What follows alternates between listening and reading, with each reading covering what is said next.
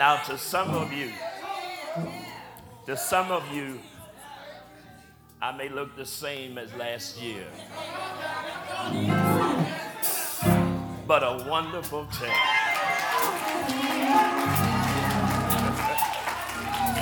yeah, has come over me. Bless his holy name. Bless his holy name.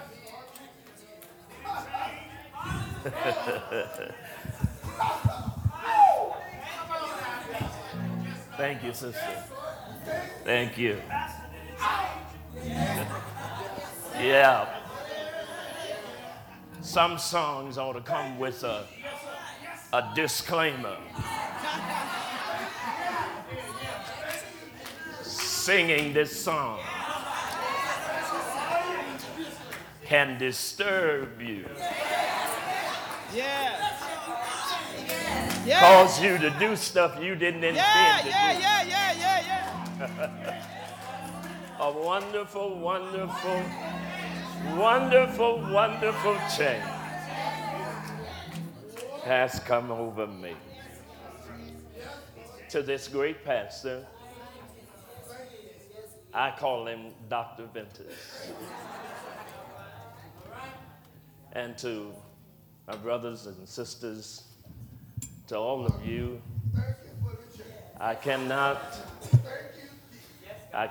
put into words how honored I am to be with you. Thank Pastor for his kindness. Yes, God. Stop it, man. I'm going to be with you in a minute if you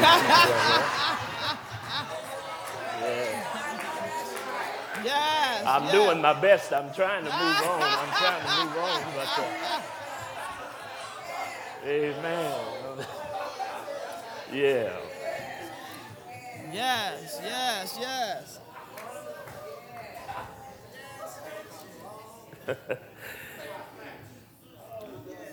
I want to thank him publicly, for he could have done this himself. Amen. And you would have by no means been slighted. He's such kind-hearted and such large-hearted preacher. And I'm grateful for the privilege. I thank God for this choir. Amen. And their wonderful contribution to worship this evening. I'm asking for an interest in your prayers. Yes, God. Amen. Amen. Tonight, I'd like to call your attention to the 5th chapter, the Gospel according to Mark. And actually, I'm looking at verses 1 through 20, but to expedite time, I'll just read a few of the first verses of the chapter. And begins this way: and they came over unto the other side of the sea, into the country of the Gadarenes. And when he was come out of the ship, immediately there met him out of the tombs a man with an unclean spirit, who had his dwelling among the tombs, and no man could bind him, no, not with chains, because that he had been often bound with fetters and chains, and the chains had been plucked asunder by him, and the fetters broken in pieces, neither could any man tame him. And always, night and day, he was in the mountains and in the tombs, crying and cutting himself with stones. But when he saw Jesus afar off, he ran and worshipped him, and cried with a loud voice and said, What have I to do with thee, Jesus, thou Son of the Most High God? I adjure thee by God that thou torment me not. For he said unto him, Come out of the man, thou unclean spirit. And he asked him, What is thy name?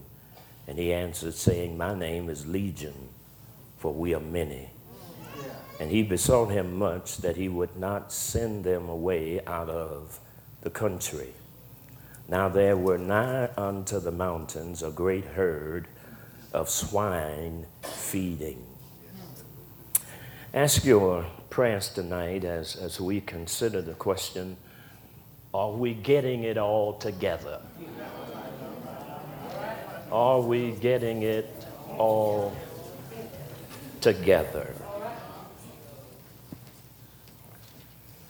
Would you turn to your neighbor tonight and ask them, neighbor, are you getting it all together?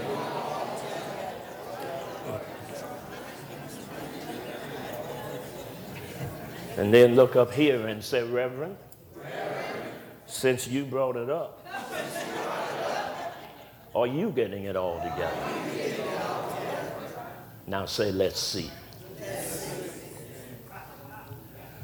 As we revisit this passage of Scripture tonight, we do so considering the question, are we getting it all together? You will notice that the question intentionally was not, have we gotten it all together? But rather, are we getting it all together? It is given that way because hopefully all of us know better than to think that we are where we should be. And that we are as we should be. The question is designed to provoke us to question ourselves as to whether we're on the right track, moving in the right direction, in pursuit of that which matters most, healing and holiness. The question is designed to ask us, are we in process? Understanding that the church is designed for preparation rather than preservation. Amen. Are we in process? Process would have us to understand that sanctification is not an event,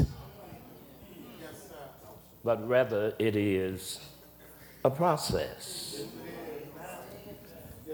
We discover that excellence is the gradual result of trying to do better. Amen. And so when we talk about process and when we talk about growing and when we talk about getting better, the question again is, are we inwardly what we appear to be outwardly? Amen. I was reading today and I read these words, nothing changes if nothing changes.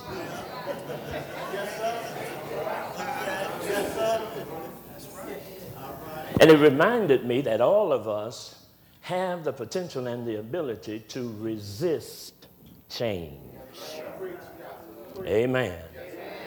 And to stay the way we are. Amen. The Bible reminds us in Hebrews chapter 12 that all of us are challenged to lay aside every weight and the sin that doth so easily beset us. Now, it occurs to me from 36 years of pastoring and observing the church and church people that we have the mechanics of religion worked out. We know how to dress the part. We know how to talk the part. But the question again is, are we what we appear to be. Because I discovered, and I know you already know, that the most important thing about church is what happens when church is over. And I also discovered that Jesus stands at every meeting at the exit sign. And he says to all of us, I want to go home with you. I heard you singing, and I heard you testifying, I heard you praying, and I heard you preaching, but now I want to go home with you. I want to go home with you. I want to go home with you. I want to see if what's happening at home is matching up with what's taking place at church. Amen. Amen. We've got the mechanics of religion worked out. We got it down pat. Amen. And sometimes we can find out that people can be used and yet at the same time unchanged. Amen. Amen. Amen. And so we come to the point where we raise this issue tonight. Are we what we appear to be in church? I think that all of us need to be challenged to grow beyond a singing, shouting relationship. Amen.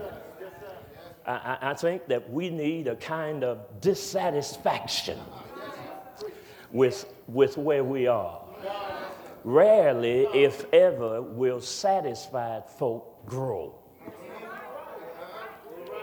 And one of the most difficult jobs that a pastor has is to cause comfortable folk to be dissatisfied. Amen. Amen. And so, my brothers and my sisters, I think that God would have us to understand that he would have us to grow. He would have us to change. He would have us to grow in grace. He would have us to grow in the Spirit. And he would have us to grow in the knowledge of God. Amen. In the text before us, we meet a man who quite obviously does not have it all together. Amen. His life is diseased, his life is disorganized, and his life is disconnected. He is separated from his family, from his community, from his place of worship. Most importantly, he is separated from Jesus. Amen. He is also separated from his best self. Amen. He's separated from his God-given potential. For if we look at this man carefully, we understand that it just might be that this man may have been blessed by God with many wonderful skills and abilities and resources and gifts. However, regardless of how blessed he might have been, his blessings were not doing him any good, nor were they doing anybody else any good. Can I remind you of how many people that are so blessed and so confused? Amen. He was unable to get it together and to direct those blessings towards some clear and positive direction for the sake of God's kingdom. He lived a life that was out of control. And when we see him in the midst of his struggle. And haven't you been on this planet long enough to discover that God can use struggle to bring out of you that which is in you. Amen. That only struggle can produce. Amen. Amen. He lives a life that is out of control. He spent his life among the dead. Day and night, the pain of misery of life was upon him. He can find no comfort. He can find no peace. And I believe that this man is symbolic of so many individuals and institutions in our society today. Now, I don't know anybody who lived or lives in the cemetery, but I do know some folk who live in despair, constantly searching for a way to escape the pain and suffering of life. They live lives dominated by sin, drugs, alcohol, sexual addiction, etc. Every day starts out like the one before. They can't find any way of escape, and they continue to live in defeat. This man lived a tragic life, I tell you, because the demonic had destroyed the finer qualities in his life. There was a gradual takeover.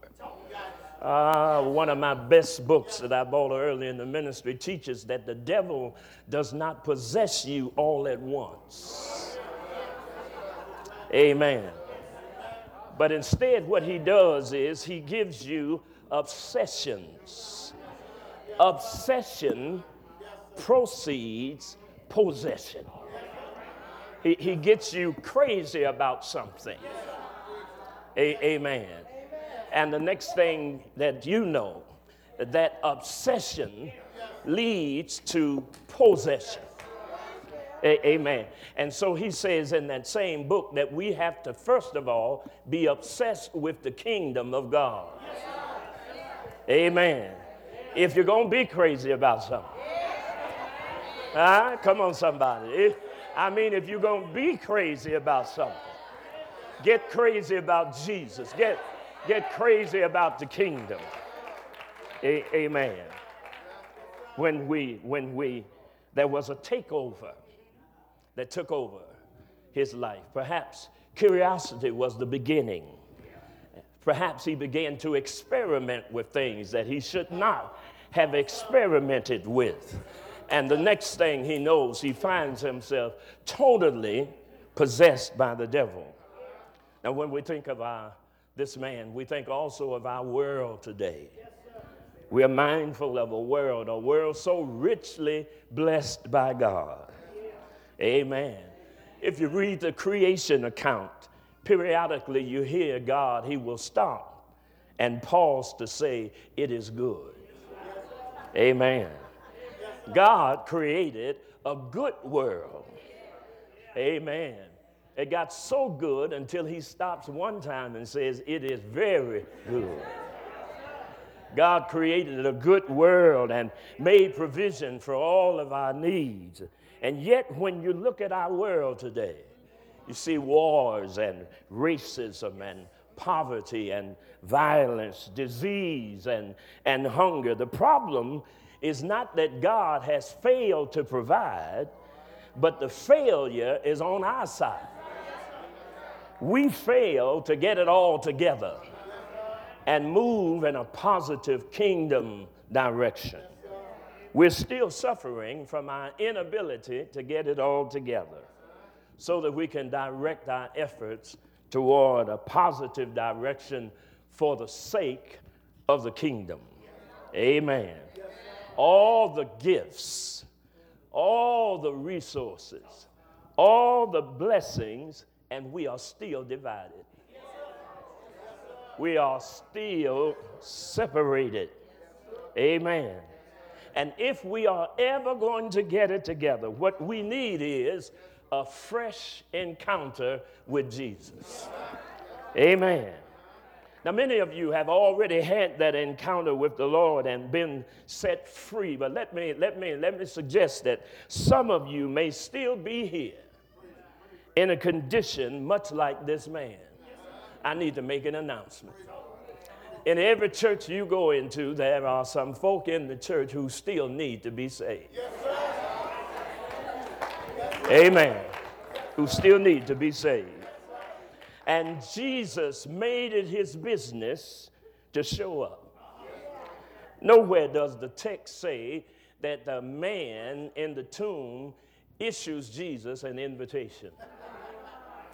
He did not come by invitation. He didn't ask Jesus to show up. Jesus makes it his business to show up anyhow. He knew his condition. And what I'm so glad about is he knew where to find him. It was by no coincidence or luck, but by divine appointment. He comes through a storm for just one lost sinner. He crosses to the other side. He crosses boundary lines. He goes into Gentile territory because Jesus does not respect any lines. He's not for the upper class. He's not for the lower class. As a matter of fact, when it comes to Jesus, he says, class dismissed. Amen. He comes into Gentile territory. One of my favorite authors says that when Jesus comes into Gentile territory, he gives proof that he can drop a ladder anywhere. Amen. Amen. And it does not have to be on the floorboards of the church. Has he ever showed up for you? Outside of the church. Amen. He won't let anything keep him from getting to us. This man, lonely and rejected, avoided by society, was valued in the eyes of Jesus because Jesus sees people differently than we do. Ain't you glad about it? We see their sins. He sees what he can make out of them. We see a drunk. He sees a deacon. Amen. We see a drug addict. He sees a preacher. We see a loose woman. He sees a choir member. He'll take what you give him and make something more precious out of it. And he loves us too much to let us stay where we are. Now, I don't know whether you remember this game or not, but as kids, we used to play a game called hide and seek. And if your hiding place was too good, after a while, if we got tired of seeking, we would just go on home and leave you out there hiding. Hallelujah. But the good news of the gospel is Jesus knows all of our hiding places. Amen. Amen. He knows all of our hiding places. Even when you try to hide in church. Can I tell you that church is a hiding place for some folk? Amen. He knows all of our hiding places. Picture this man. This man has lived in torment among the tombs. It's not a gorgeous scene to look upon, but one day he sees a small boat arriving. Something within him causes him to know that Jesus is his only hope. I don't know if the man knew Jesus, but what is revealing about the text is the demon knew him. Hallelujah. Hallelujah. The demons knew him. James says that devils also believe and tremble. Then the text causes us to find the man at the feet of Jesus worshiping. Jesus asked him a question and says, listen, what is your name? For he perceives that this man is a victim of identity theft. Jesus knows that one of the tricks of the devil is to try to get you to deny who God says you are. Amen. You remember in Matthew chapter 4, Jesus is in the wilderness. He's being tempted of the devil. The devil says to him, if you are the Son of God, trying to get Jesus to doubt who God said he was. If the devil can ever get you to doubt who God says you are indeed in trouble. The man says, well, my name is Legion, for we are many. Says Jesus, there are many of me. As a matter of fact, I don't know which one of me is the real me. I'm so wishy-washy. One day I'm on, and the next day I'm off. One day I'm optimistic, and the next day I'm pessimistic. One day my principles don't match my practice. The next day what comes through my lips don't match what shows up in my life. I shout on Sunday. I pout on Monday. I don't know which me is me. Amen. Amen. Amen. Amen. I don't know which me is me. Harry Emerson Fosdick tells the story of a time in his life when he was contemplating suicide over a lost love. A woman that he loved with all of his heart left him, rejected his advances, rejected his love. And Harry Emerson Fosdick says that he went upstairs contemplating suicide.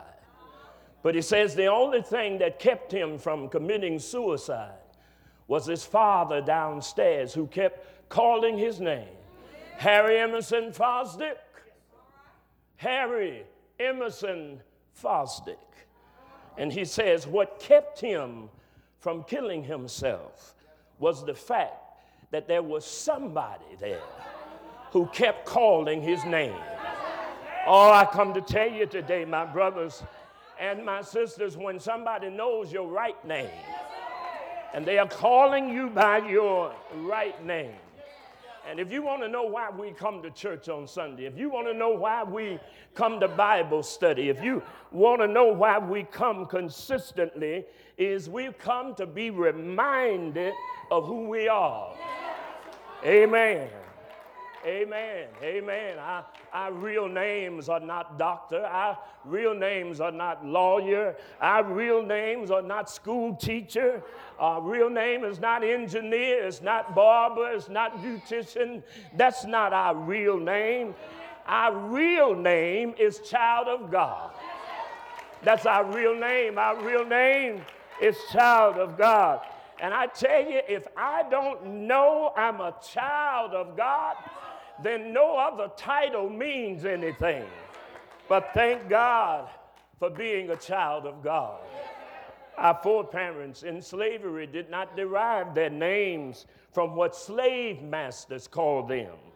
They stole away in the evening in the brush arbors and they would sing, hush, hush, somebody's calling my name. And then they would say, it sounds like Jesus. Somebody's calling my name.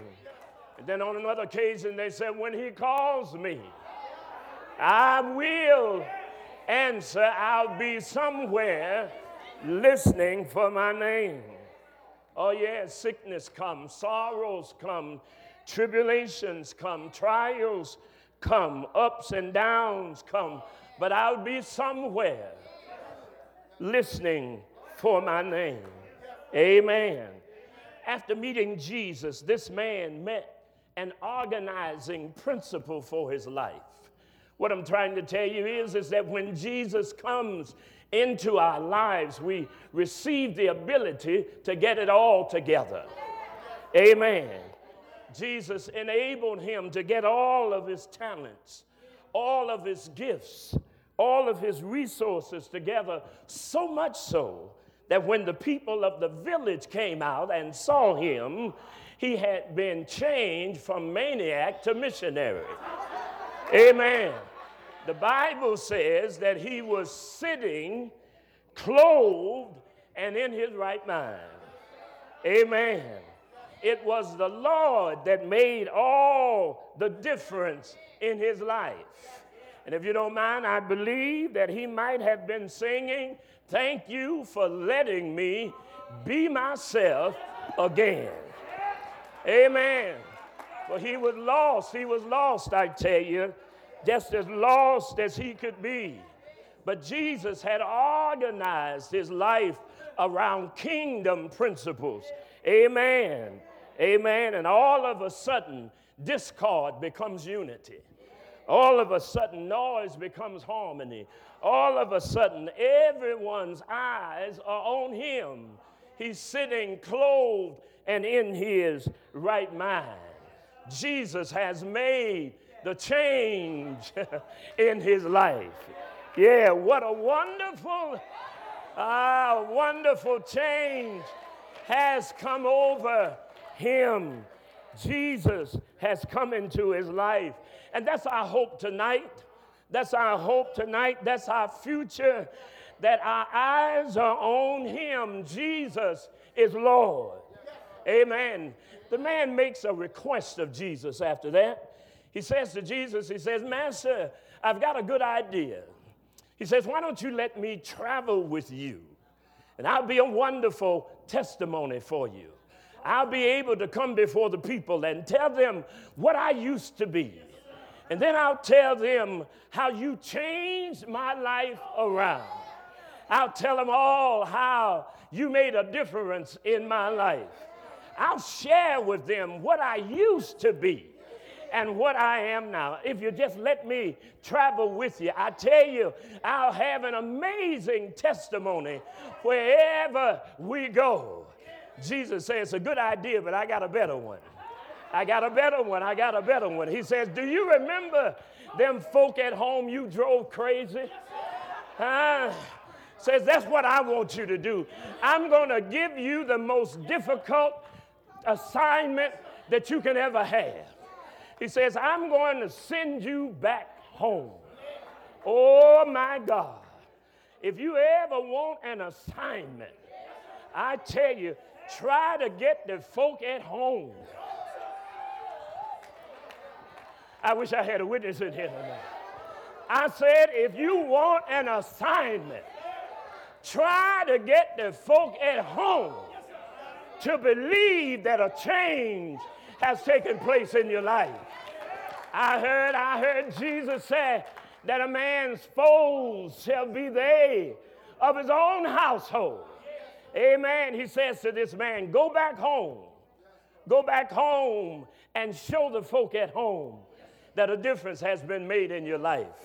Dr. Bill Jones has gone on to the glory now, but he gives one of the most amazing conclusions to this sermon. He says that when this man went back to the village, his children saw him. And his little boy started crying, and he went in the house and said, "Mama, oh, Mama, he's back.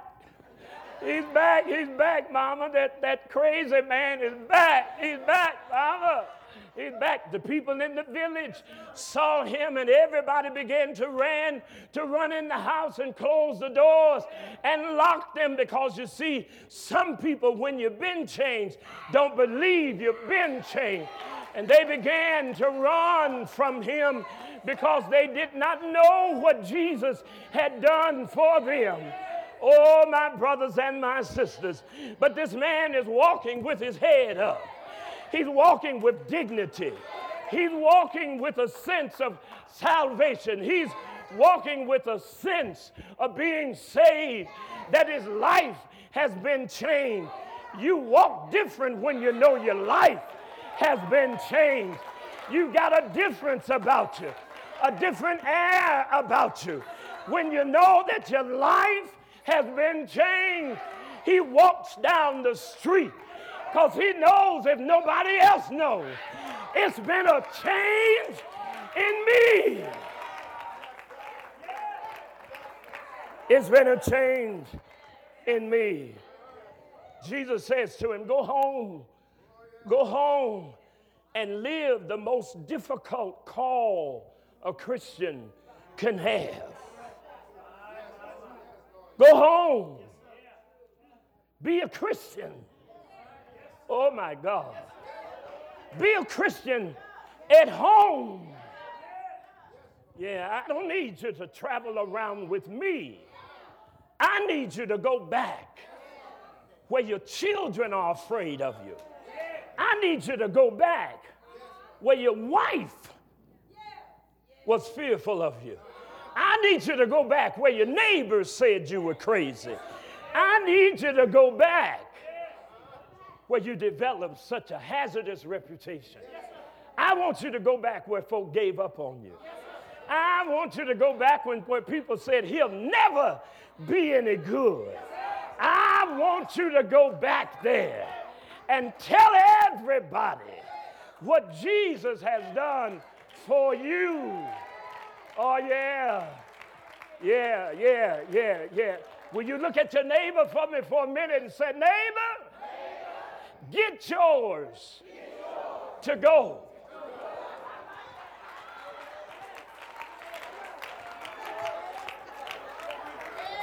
Don't use it all up in church. Tell them one more time. Say, get yours to go. You got to go to work tomorrow. There's some folk on your job that need to know you got it all together. You got to go to school tomorrow. There's some kids at school that need to know you got it together.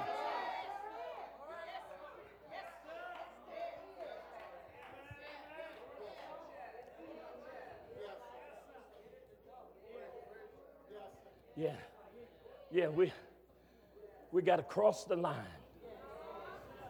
beyond just singing and shouting. The world needs more. They got enough singing. You believe me when I tell you, they got all kinds of singing. They got all kinds of emotion. But they don't have much representation. Yeah, that's what they need. They need to see Jesus incarnate. They need to see us flesh out the goodness of Jesus. Amen. Amen. And I think I'll tell you, when they hear you preaching, they watching. They see you singing, they watching. Amen. The deacon can't be ducking. They watching.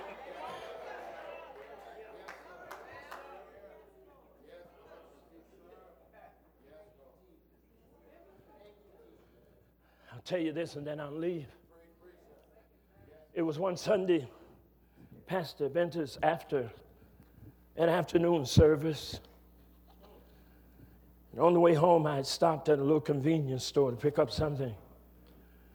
When I walked in the store, the young lady who was to wait on me evidently was having a bad day. And I asked her, I said, do you have such and such an item? Do you see it?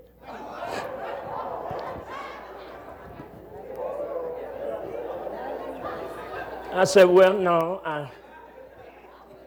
I don't see it. Well, perhaps do you have? And we don't have none, and I don't know when we're going to get none. Okay, I said, well, I'm going to give her one more chance. And I said, well, how much is that? Do you see the price on it? I said, okay. That's it. I'm getting ready to speak in a pre-Christian tongue. Yeah.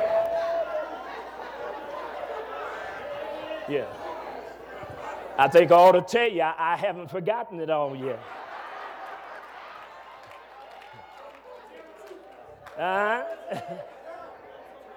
And so I loaded up my tongue.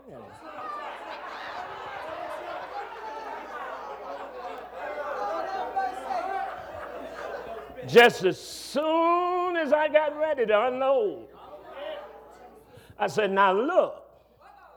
And an elderly lady came in the store door. She looked at me and said, oh, Reverend Ferrell.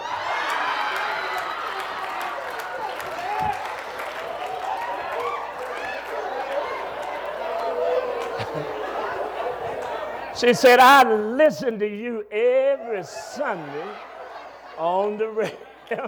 On the radio. I got my little stuff. I said, yes, ma'am, and out the door I went.